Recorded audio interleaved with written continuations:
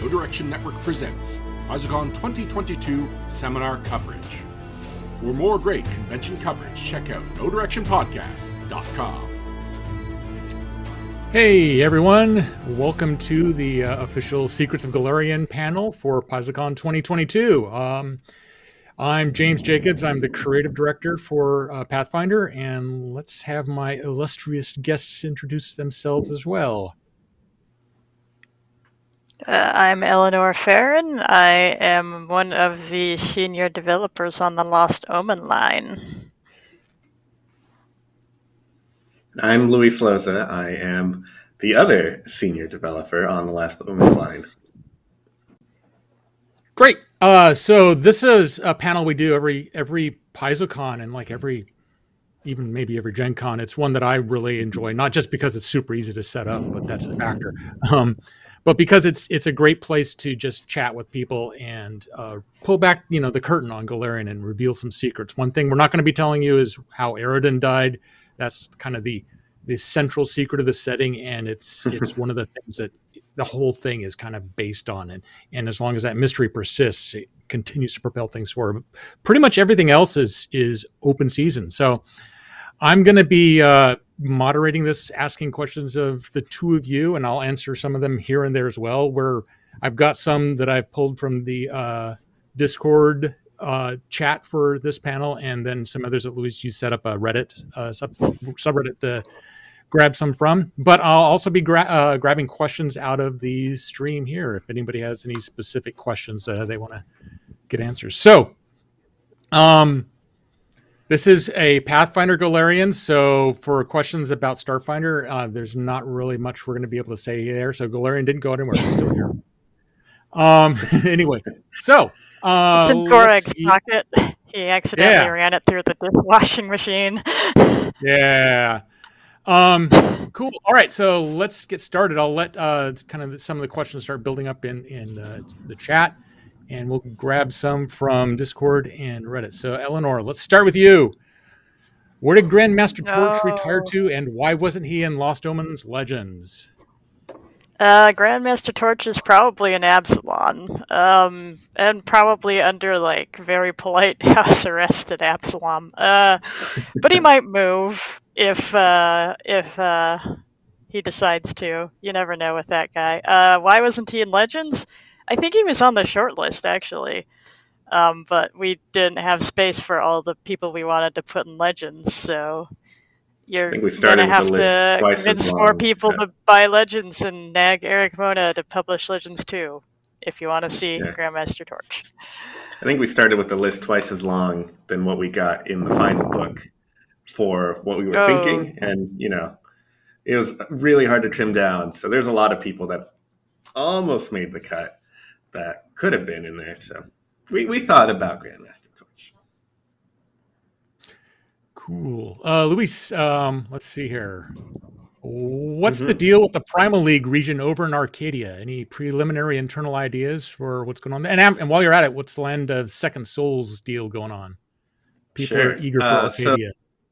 So, if you look at Guns and Gears, there is a map, a rough map. Don't expect that to be necessarily a finalize. It's not to scale and all that stuff. Who knows if we ever give you a final map that might not look exactly like that. But there's a map of the Deadshot Lands meta region, which we introduced there, as well as name drop a couple of different other ones throughout there. So there's Fallen Razatlan, there's Land of Second Souls, and one of them is the Primal League, which is to the north of the Deadshot Lands. And that was Ron Lundeen's creation because he wrote that entry. So we have to figure out what exactly that means. If you were to ask me today, and that doesn't necessarily mean that that's what would be if we ever go over to Arcadia, it would be kind of a place where there's kind of an accord between a lot of primal casters and entities and fae. So druids and fae and other creatures of nature probably run that place and maybe keep out civilization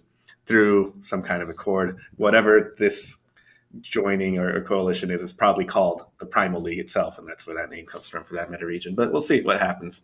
As for the Land of Second Souls, I will say there is a case file in Dark Archive that looks a little bit into the Land of Second Souls, and if you want to learn about that, I'd say check out Dark Archive. I will just say it's a place where death isn't broken necessarily, but it's just got an interesting little twist.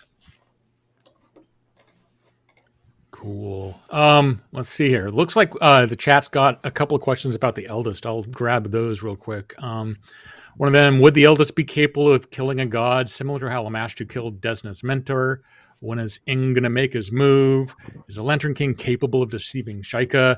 The Eldest were created by James Sutter way back in the day, and they're kind of one of the unique to Galarian Pathfinder deity, demigod kind of pantheons that has really struck a chord. In the new version of Kingmaker that is finally, it's off to the printer and should be available later this year, there's a fair bit more lore about the Eldest and how they work and what's going on. In particular, the Lantern King's got some shenanigans going on in there. When it comes to killing a god, since gods don't use rules, they are beyond they don't have a level, they don't have hit points or anything like that. Whether or not one lives or dies is purely driven by storyline. And so if we wanted, or you wanted to tell a story where one of the Eldest took out one of the deities, yeah, you absolutely could. You'd want to make it a big deal, like maybe the focus of an entire campaign or the culmination of a campaign. But yeah, that could absolutely happen. It would be best if it's kind of plays into the themes of that Eldest, rather than just they got in a fight and one of them died. So it's certainly possible. It's something that we're pretty hesitant about doing because it's a game not just for us or your group. It's a game for every group, and there's certainly folks out there who have different favorite deities, and if we kill off a deity, we run a pretty strong risk of alienating players who are fans of that deity. So it's one where we have to pick and choose those storylines. It's also one we don't want to do too often because it should be a really rare incident, and the more often we do it, the less rare it gets. So let's see here, Eleanor. Here's a question for you. Someone writes, I love the Mwanga Expanse book. Can we expect any expansion on or elaboration on Shiska's, Kronsarus, and Galomas in the form of NPCs? What's the best way to utilize those entries in the book in the meantime? Well, I hope so. There's actually there's like a little baby Kenrasu ball in Dark Archive who's really cute. They showed up in the slides in Eric's keynote. I can't otherwise say what we might do in the future because we haven't done it yet. So no guarantees. I certainly hope that we come back to them. As for what to do with them in the meantime, they are very specifically meant to be mysterious and unknown, and just interacting with them is a discovery. And like I think that a lot of people who get really enthusiastic about the game and they just read all of the books and all the material, and they like to play knowledgeable characters who know everything. And so you you find these mysterious people. It's like, I got a 31 on my knowledge check. I know everything about them. Let me tell them about their own culture. And they're very well-meaning, but I think it can be frustrating to the GM, and it can be frustrating to people who want to play that type of character and play up the mystery about them. And so until such a time that we come back to these peoples, I would take that as the opportunity to make things your own, make it your own secrets that people can uncover either as the GM or as a player playing something that's very mysterious without somebody else jumping in and telling the story for you. Cool. Here's one for you, Luis, from the chat. Will we be getting full rules for Star Guns and Guns and Gears? I didn't see anything that specifically gave them stats. So Star Guns are interesting in that they are unique magic items. So you won't have a predetermined array of the abilities they can do or anything like that. Each Star Gun should be a unique item. I believe You might be able to take a peek at the treasure vault to see if you want to find another one or two in there, but they won't have any kind of obvious rules for making them. They're all going to be unique items, and that means you can kind of already start making them now if you go use the GMG rules and make your own fun firearms. I'd say use the Rowan rifle in Guns and Gears as a starting example. It does interesting things. It might even have almost a kind of mind of its own, where it only works for people that uphold its cause, or in that case of the Rowan rifle supports the Fae of Arcadia and stuff like that. So go have fun, make your own fun magic item. Star gun, I'd say shoot for 15th level or higher. They should be pretty rare and exciting things that probably you can build an entire adventure or a whole campaign around. Cool. So here's one that I think I can answer from the chat. What's the history of Windsong Abbey? What's going on with that place?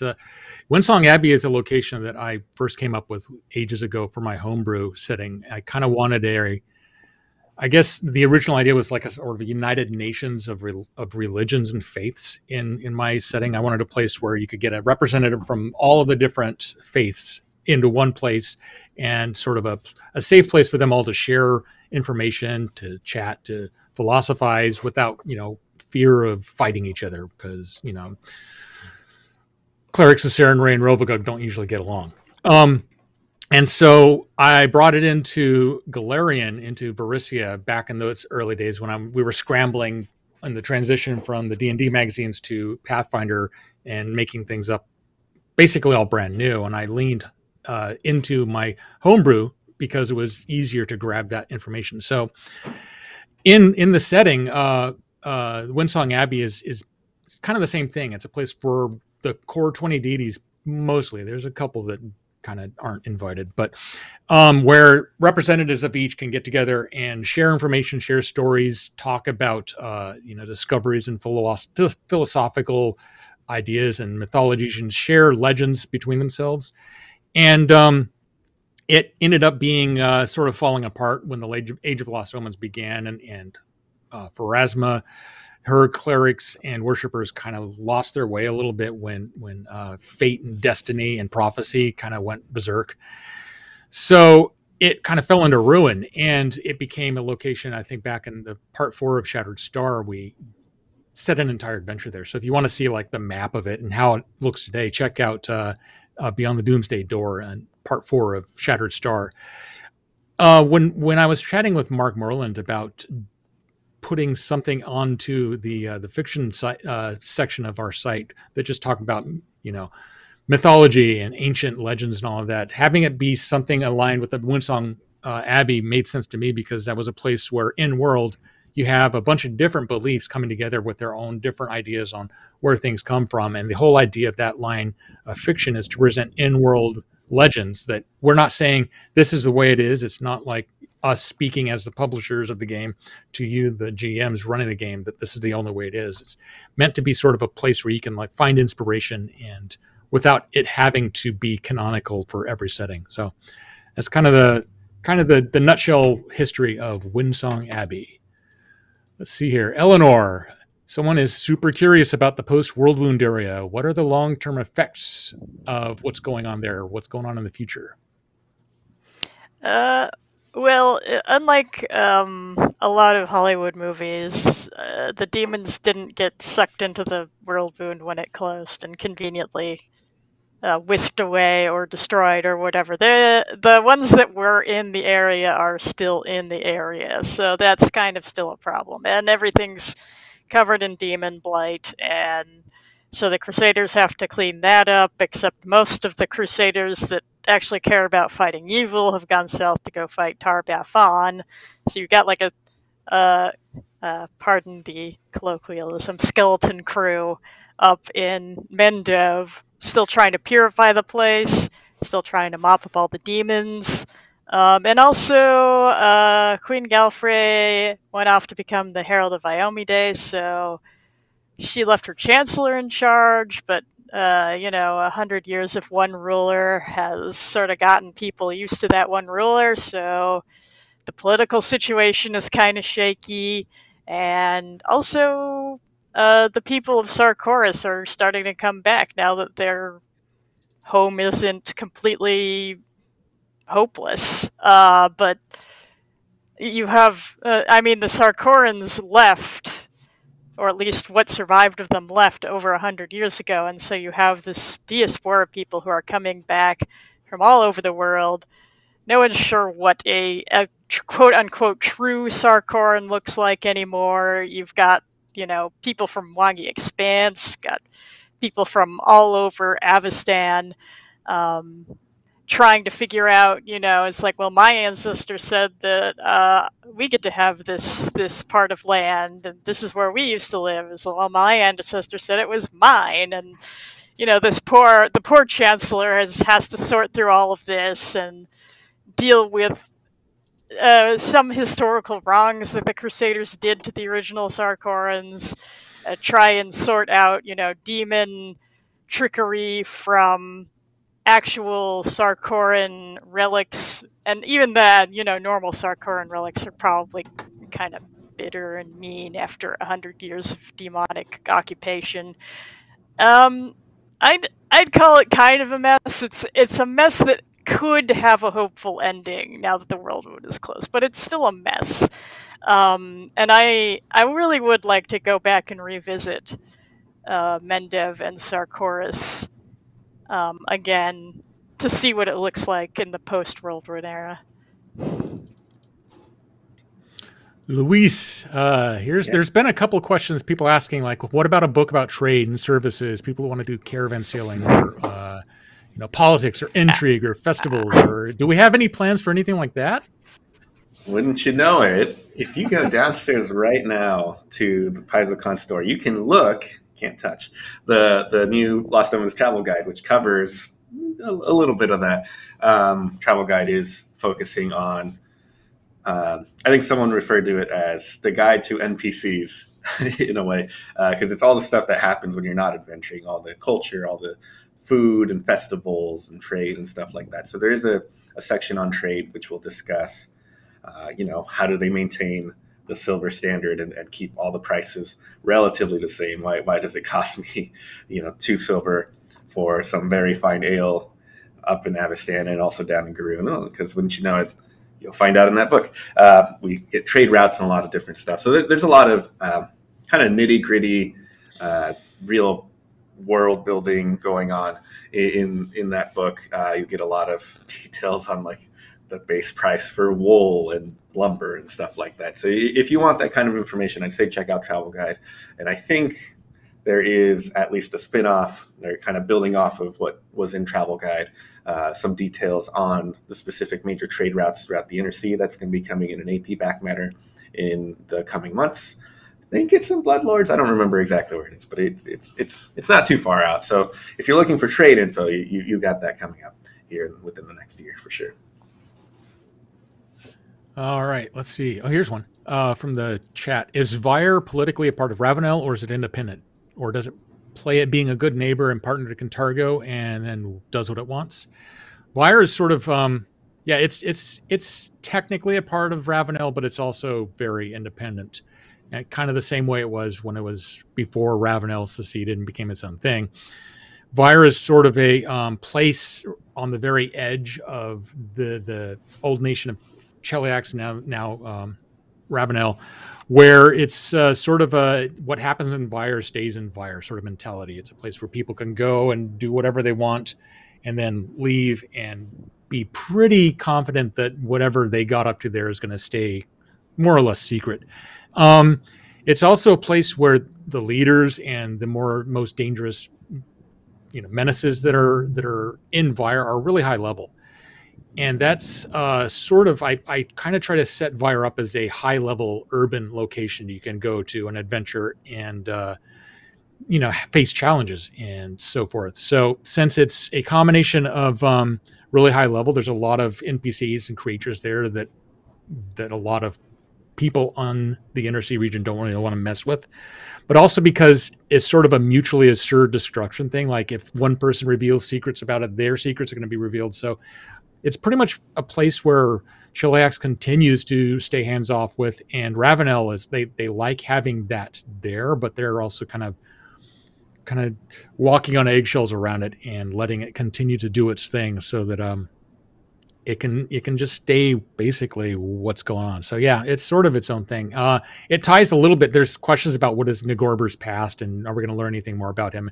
That's something eventually that I think we might investigate. Certainly, I don't know if we came out and said it specifically in text in Hell's Rebels when we first started talking about Vyre, but that's where Ngorber was born, where he came to power first, where he's from. And it's one of the oldest cities in the Inner Sea region. It predates Cheliax for sure. And so there's definitely stuff going on there that I would love to get back to at some point, whether it's a novel or a adventure path or what. So let's see. Eleanor. Oh, here's a good one that people are asking about. Who or what is the patron of the Crimson Oath? It's Erasni. We almost said it outright in the World Guide. I'm actually, I feel like more people thought it was Erasni at the start than might think now. I feel like most people thought it's Erasni, and then as the books went on, there's like maybe some other options. Maybe it's Erasni. Yeah, I'm of the opinion though that maybe Erasni has possibly inspired other deities to maybe be helping out as well. So I feel like whether or not there's any direct influence, I feel like by this point Regathiel's like, yo, Erasni's pretty cool. Maybe I like the cut of her jib. Maybe I'll also help out these knights and stuff like that. Here's a fun one for you, Lewis. Are gods capable of getting drunk? Oh yeah, for sure. If you can kill a god, you can get a god drunk, right? That probably makes it even easier to kill a god, right? If they're drunk, what would then you can just push them down Kaelin's to the life divine be sphere. like if he couldn't get drunk? Yeah, I think that would be if like the you're a first god, thing you'd change. Yeah, you can choose to get drunk if you're a god. Let's see here. I don't think there's anything official, but what is the headcanon on the Cyphergate? There is actually something official. It's revealed. We hinted about it as early as Rise of the Runelords, but the final adventure in Return of the Runelords, spoiler alert, there's going to be a certain amount of spoilers leaking out depending upon what questions we answer. But the Cyphergate is basically a time window where you can like manipulate it and look forward or backward in time. And even if you use enough power, you can use it to warp time or move through time. It's sort of a time portal, basically. And we are pretty hesitant overall to do too much time travel stuff, because if you time travel to another setting, that's another timeline. That's a brand new setting. And we put a lot of work into setting up Golarion and the Inner Sea region in the current era. So there's a fair amount of time travel stuff going on in Return of the Runelords, and you want to check that out particularly the book 6 has a fair amount of Cyphergate stuff going on with it. There's also Dark Archive, I believe, has some time themed stuff going on with that you might want to check out. Eleanor. Oh, this is a good one. I know the answer to this one, but I know. What is the status of Tian Xia, especially the various nations? Is there anything planned for Tian Xia? Stay tuned. Yeah, that was an easy one. Let's get you another one real quick since I was back. Who is bringing Stasian technology in, and why are they doing so? I mean, it's not really someone bringing in active tense. It's someone brought in, as in some Tsarist Russians came over with Queen Anastasia because the rest of the Tsars were dead, so you may as well. And among them were, some of them had World War I era Russian rifles. Some of them had World War I era engineering knowledge. And that technology sort of leaked and collided with stuff from Numeria in Ustalov because the Technic League collapsed and more stuff is leaking out of Numeria. So those two technologies kind of collided in Ustalav, where you have a bunch of people who live in a creepy gothic setting and often make unwise decisions. And that's where you're starting to see more and more of the Stasian coils and technology based on it. Cool. Luis, here's sort of a kind of a top level question. Any lessons learned from ongoing lore from the change from Pathfinder First Edition to Second Edition? I think one thing I've realized is that it's so fun to set up new villains. So we need to be actively setting up new villains. And I think there's a lot of villains that were in 1E, maybe just kind of on the fringes, that we now get a chance to bring forward in the spotlight. As fun as Rune Lords are, turns out we've gone through most of those at this point. So, we got to find new villains. And once it's time to promote a lot of them, I think, for example, Walkenna is one that is kind of getting primed to be a pretty notable villain that might be getting some resolution someday in the future. So, but in addition to that, we also have an opportunity to create a lot of new villains. So I think this is a great time to kind of look around places that maybe didn't have a final boss, if you will, and start setting those up so we can both give groups at home ideas for their own campaigns, and maybe set up those dominoes for us to knock them down later in the future. Nice. Yeah, building off that a little bit, there's a question about Tree Razor. Is he still vibing in the woods or looking to expand his territory? We put Tree Razor into the Second Edition Bestiary as kind of a replacement to Rask as the top tier monster, but also to set him up as a villain that we're going to be doing something with in Second Edition. I don't know when or where or how. I would love to do a adventure path where it's basically elves versus Tree Razor and resolve that whole thing once and for all. It's sort of like the storyline in Gult, which we also resolved in Night of Great Death. These regions that we set up over a decade ago that we always had a plan for, but there's more plans than opportunities for us to tell stories. So some of these just kind of keep sort of sitting, waiting in the wings. So yeah, there's going to be sort of a Tree Razor theme something at some point, I hope. Another question here that I can answer real quick. Are we ever going to get a technology guide for Second Edition Pathfinder? I would love it. And in fact, that's something that I've actually been working on in like kind of the off moments between working on Kingmaker, Adventure Pass, and other stuff like that, is just kind of noodling in my head what that would do, because Numeria is still a part of the setting, and we're continuing to do society adventures that touch up against it, locations. There's characters in like Lost Women's Legends, and we need to have some sort of framework on how to present those rules. In fact, for those familiar with Kingmaker, one of the first times we introduced high-tech, super science stuff into the setting was through a character in that adventure path. And so in the remake of Kingmaker, I had to figure out how to present those two technological items in a way that still worked. And it's sort of the same problem I had first time around with Kingmaker. So I would love to have some sort of new technology guide. Let us know. That's the type of thing that if you want us to do something like that, let us know online or that you're looking for that sort of things. And that'll definitely help get those squeaky wheels greased, I guess. Eleanor, let's grab one here from the chat.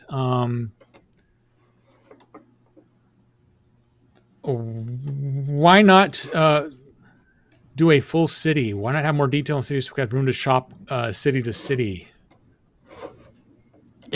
Stay tuned. But also, yeah, shop to shop. Come on. What do you want from us? You want the yellow pages? We don't do that. We don't do books that long. Yeah, we even had Absalom, which is probably the most in-depth we've ever gone or ever will go on a particular city, and that doesn't have every single shop, every single building located, partially because that would be impossible to fill a whole book with, like, unless you just want a line that says, this is the shop that sells shoes, this is the shop, that's boring.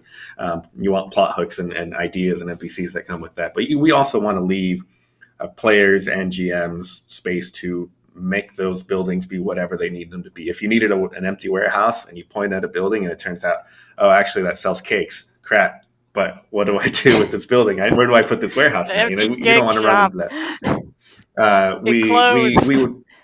We would prefer that we leave those spaces open for GMs to fill in. That's why also sometimes we set up plot hooks and NPCs and villains and all these ideas that we don't get around to. We know we don't have enough time to get around to every single idea we set up, just for the intent purposes that GMs and players will flesh that out in their own games.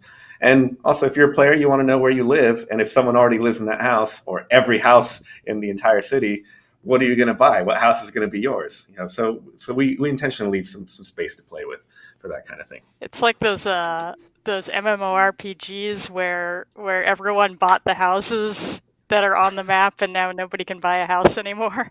Yeah. Since you mentioned Absalom there, Luis, who do you think is the most likely to become the new Primarch there? So I think if you want, I think it's up to your group, but at the end of Agents of Edgewatch, you have 3 to 6 20th level PCs that probably one of them is angling to be in a leadership role that might be the next ruler of Absalom. So in your home game, it's probably one of your PCs. But if it were up to me, if I had to decide today, like what our canon answer would be, not saying that this is what it'd be, I think we just leave Winslow Starborn. I think he's probably doing a good enough job that the people like him and decide, you know what, let's make him the official role.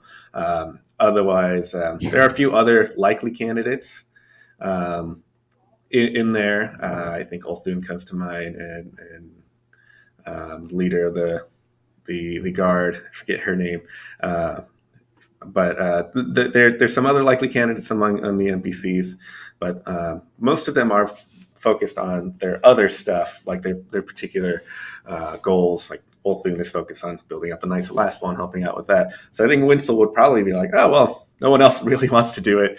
I've already been doing it. Let's just keep working with that. You're way more optimistic than me, Luis. All right. Let's see. There's a couple of Red Manus questions. Like, does a Chekak kill everyone that survived the trials of the Starstone Cathedral? What's the deal? What's going on with the Red Manus? There's sort of there's a little bit about them in Lost Omen Legends. One of my favorite bits there is this rumor that somebody hired Blood Mistress Jacqueline to take out the Whispering Tyrant, and they're still doing their thing. I would love to do a adventure path where you play Red Manus assassins, and an evil adventure path where you go up against a greater evil. We just did the Mark of the Manus one-shot adventure, so they're still out there doing their thing. So as for whether or not a Chekak kills those who survived the trials of the Starstone, I mean, there's only been a few really that made it through and became deities, and he's cool with them. So no, not really. The Starstone Cathedral is something that a lot of people are asking about. Like, we want a map. What goes on in there? How deep is the pit surrounding it? Whereas the how did Aroden die question is not something we're going to ever answer. I'm pretty sure at some point we're going to go do something full on with the Starstone Cathedral. It's kind of like the biggest mega dungeon that we've promised and never done anything with. The tricky thing is that it changes what's inside depending upon the person trying to take the test.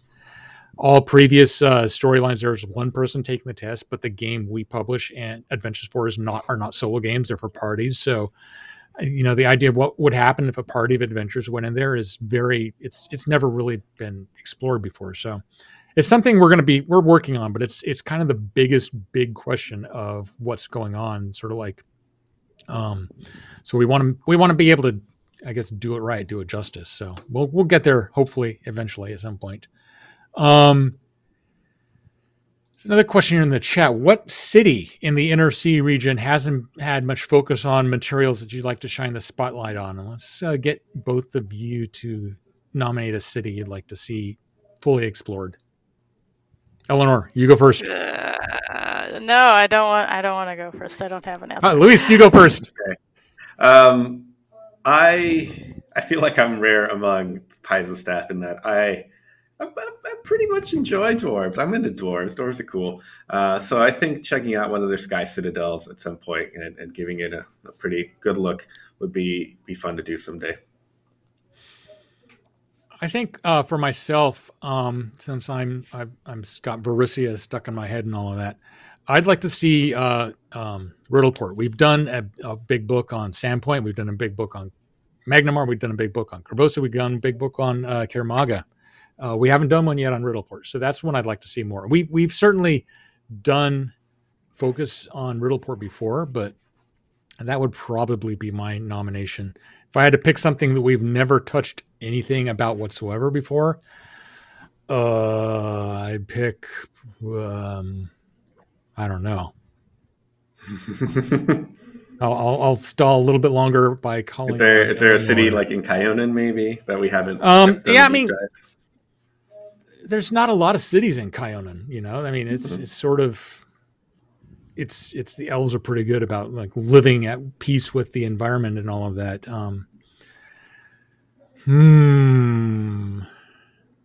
Eleanor, do you have your answer yet? But I don't know. Maybe any of the cities in Thuvia, because we don't know anything about the cities in Thuvia, and they've got to be doing something when they're not peddling immortality potions. Yeah, I'm going to jump on that one too. It's like so much of what Thuvia is about before is like, this is where the Sun Orchid Lister comes from. And obviously there's more going on in Thuvia than that. And any one of those locations there could be explored and is an opportunity for more. There's just such a long history of like the Tecratenan League and Jiskin Empire and Assyrian stuff going on in the background of Thuvia that there's got to be a lot of stuff going on in there. Another one for let's go with Eleanor, because I know you had such a fun time in Gods and Magic building that giant table at the end of it. Are there any plans for James? Why do you hate me? Are there any plans for deities that didn't make the cut for Gods and Magic, like Pico Perry and Tabris, to be expanded upon? Okay, so that's turning into Secrets of the Paizo publishing schedule and not Secrets of Galarian. But I mean, we try to keep exploring deities that haven't gotten their fair time in the sun. If you want a Gods and Magic 2, again, that's something to go bug the heck out of Eric Mona about. But often those sorts of articles, when they're not showing up in books, will show up in the back matter of Adventure Path as sort of a resource if that god features heavily in the adventure. So we hope so. That doesn't necessarily mean it'll happen. Yeah, we can't guarantee that every god is going to get ported over to 1E in a big giant chart that way, but we are bringing stuff over occasionally here and there. So if you look at the Lost Omens books, there are usually every once in a while, every 2 or 3 books, there's a section on religion that features new deities or bringing back some old ones. So Long Expanse had a big section of religion. Knights of Lastfall had that, so we brought over some of the Imperial Lords over to 2E in that manner. So yeah, just keep an eye out. I can't guarantee that we'll get your favorite one in, but we're definitely looking to keep adding more back into 2E as we go on. So another one for you, Luis. What's the Knight of Lastfall's stance on non-evil undead membership? We've got one at least. Ileana Testaki. Oh man. Yeah. So what about ghosts and skeletons? Yeah. So Ileana Testake is an interesting character in that she was a knight first and then became a vampire, as you can read in the now released Knights of Lastfall. And she's holding strong. She's keeping to her good convictions and whatnot. And I think, first off, good undead are rarities enough that like they are all, a unique own little story on their own, even if it's not necessarily one that you play out at a table. It's like kind of an interesting enough NPC. Ileana got her own little focus in that book because of that being so notable. But if you read that book, it talks about membership into the Knights of Lastfall and how the Knights of Lastfall kind of get together when someone comes by and says, I want to join up, I want to be a knight. They discuss it and they say, oh, well, we don't think you have the right stuff for being a knight. And there's kind of a little process, a little mini tribunal kind of thing, where eventually you can earn membership in the Knights of Lastfall if you're persistent and show your willingness to do good and follow the morals and values of the Knights of Lastfall. So if the Knights of Lastfall probably would be very hesitant if a zombie or a skeleton or a ghost showed up and says, "I'd love to be a knight," but they'd probably give that skeleton a fair try at being a knight. And if they live up to it and swear to do good, and that they'll keep them along. And also, if anything does go wrong, the entire Knights of Lastfall can just kind of converge and destroy this one undead pretty easily if it turns out it's a trick. I have to interject here. We're so sorry, skeletons. You're so misunderstood. You only want to socialize, but I don't think you should.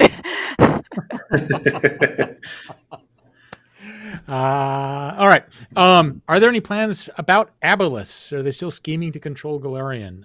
Yeah, I mean, that's kind of their thing. They want to be the manipulators behind the scenes. We've got a fair number of Veiled Masters that we've outed as being like part of societies here and there. One of the fun things about Aboleth, of course, is that the Aboleth itself is from Dungeons and Dragons and is in the SRD, which is why we can use it. But we've done a lot of work on expanding that whole family of monsters and giving them their own sort of history and mythology and stuff in Pathfinder. So I'm eager, particularly, to just look at how the Ulat Kani and the Veiled Masters and all of these other creatures in the Algolthu species, what they're up to. I'd love to do more stuff with that. We did the Ruins of Aslan Adventure Path, which touched on some of it, but there's certainly more possibility. I could do one secret. I think I've mentioned this in previous Secrets of Golarion panels, but the name Algolthu is, to back up a little bit, we often will rename something like a Sturge becomes a blood seeker, or like Ankh becomes an Ancrav, because we need to use those words for minis or comic books or novels or video games, places where we can't use the OGL, but we can use the idea of like a bug that burrows and spits acid, or a flapping giant mosquito or something like that. So by making up our own versions of those names, we're able to use those in other areas. And Aboleth is one of those we can't really use in without using the OGL. So we kind of bundled them all under the name Algolthu. And the word itself is from one of the words that I always mistype when I'm writing is although, and I swap the H and the G and it comes out Algolthu. And Wes Snyder back in the day would always, whenever he was editing anything I wrote, he would circle it, put exclamation points, and draw like a tentacled eyeball thing floating in the margin of the page and say, "Don't use this word. He will hear you. He will come after you." And so Algolthu kind of became I guess, a inter-office meme. And then it's like, oh, that's a creepy sounding word, and it keeps them in the same part of the alphabet. So yeah, I don't know if that makes them more or less frightening, but there you go. Let's see here. Eleanor. Interesting. How do deities like Sarenrae and Shiziro, who share some portfolio material, interact both within their followers but also as an overall divine pantheon? I mean, some of it is that they often don't have overlaps in their followers just for geographic regions. I mean, if you ask why certain gods are limited to geographic regions, I'm going to bounce you back to James. But I think it actually gets mentioned in Shizuru's entry in Gods and Magic that they're usually aware of one another, and how they view one another probably depends on the individual god. For example, Shizuru views Iomide as sort of like a younger cousin or like younger sister, because they're very similar, but Iomide is so much younger and also so much less jaded, I think. Iomide hasn't had a whole lot of horrible things or nasty choices. I mean, she certainly has had to make them, but she hasn't been around as long as someone like Shizuru, who has had to make all sorts of compromises just to keep her own celestial court running. Shizuru is just sort of like, okay, that's nice. You young uns with your high Fulton ideals and jumping around to action without thinking and that sort of thing. But like deep in her heart, Shizuru also sort of not envies, but it's sort of like a wistful feeling for her. Is like, I used to be like that. I used to know what it felt like to just freely pursue what you thought was just, without having to think about all of these compromises that you made just to keep the universe from falling apart. So I think that when it comes to deities that are similar but not necessarily close to one another, it's going to depend on the individual deities for sure, but I feel like they are all aware of people who are close to their domains.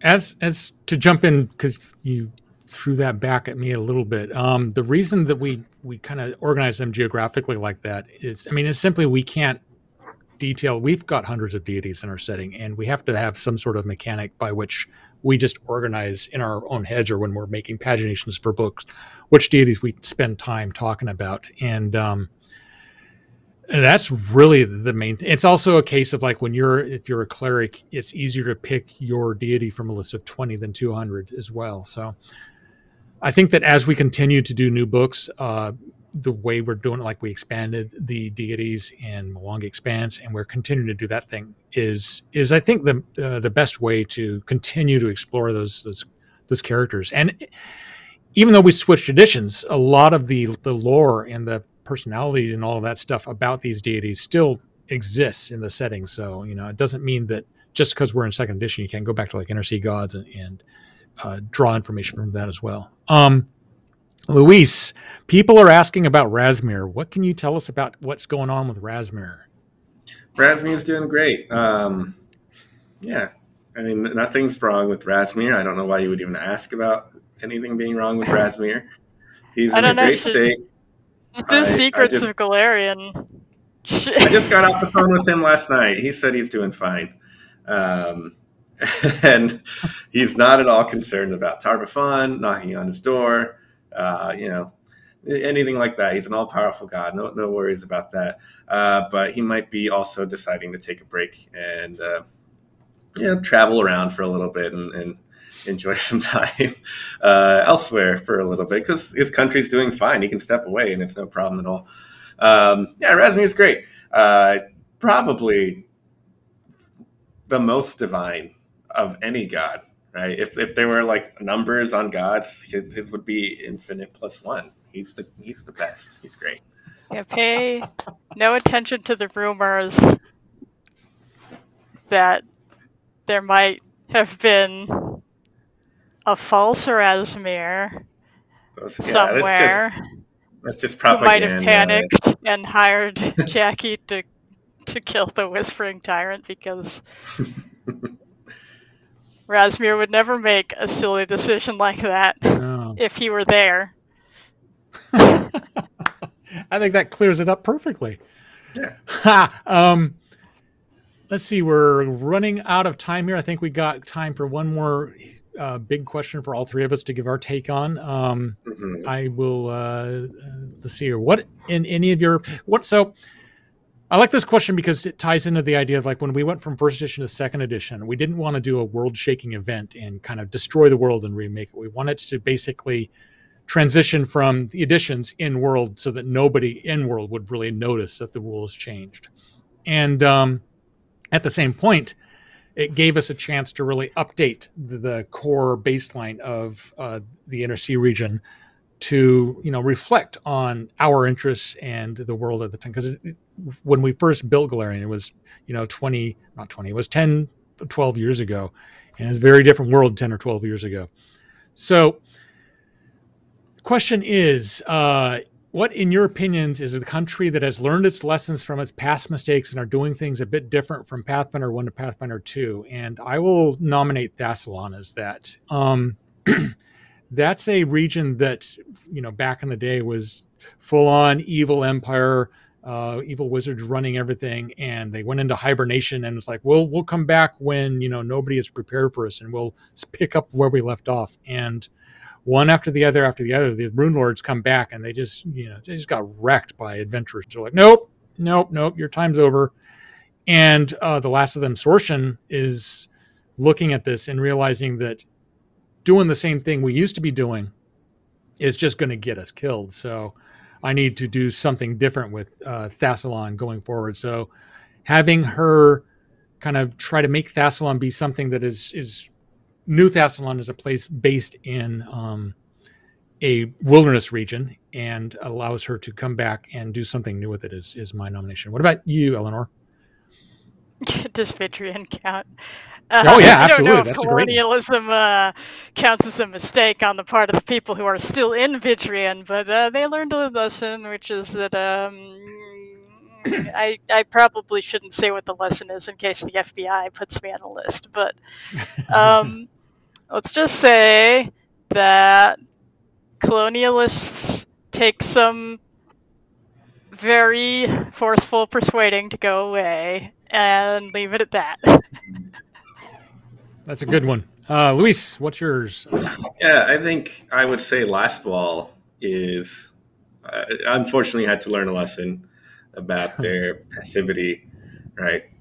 Keeping an eye on Tar-Baphon was a great call, but maybe, trying to find a way to fully destroy him would have been the ultimate, should have been maybe the ultimate solution. And now, he broke free, and a lot of people suffered as a result. But the Knights of Lastwall realized they're like, okay, this whole just standing guard, keeping the vigil wasn't working, or at least obviously didn't work. So let's take the fight to him, and learning about that and incorporating the lessons of the past.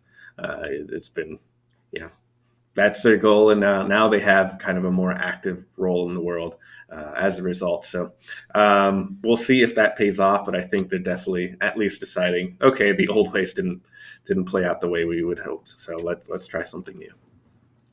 Cool. Well, thank you both for helping me answer all these questions. You two have more than taken up the mantle of the lore keepers of Golarion. I love what you guys are doing with the setting, and it's exciting to me because it's like I get to see new stuff that isn't something that's been festering in my head, and it's great stuff. I love just how you've expanded things, and so thank you from me to you for it making Golarion even better than ever. I think that we are out of time. We obviously didn't get to nearly all of the questions, so if folks still have questions, drop them in on Discord. We've got Ask Me Anythings going on there. There's a thread for Secrets of Golarion that we can try to jump in and answer for the next day or two as we get the chance. In the meantime, thank you, and have fun with the rest of PaizoCon.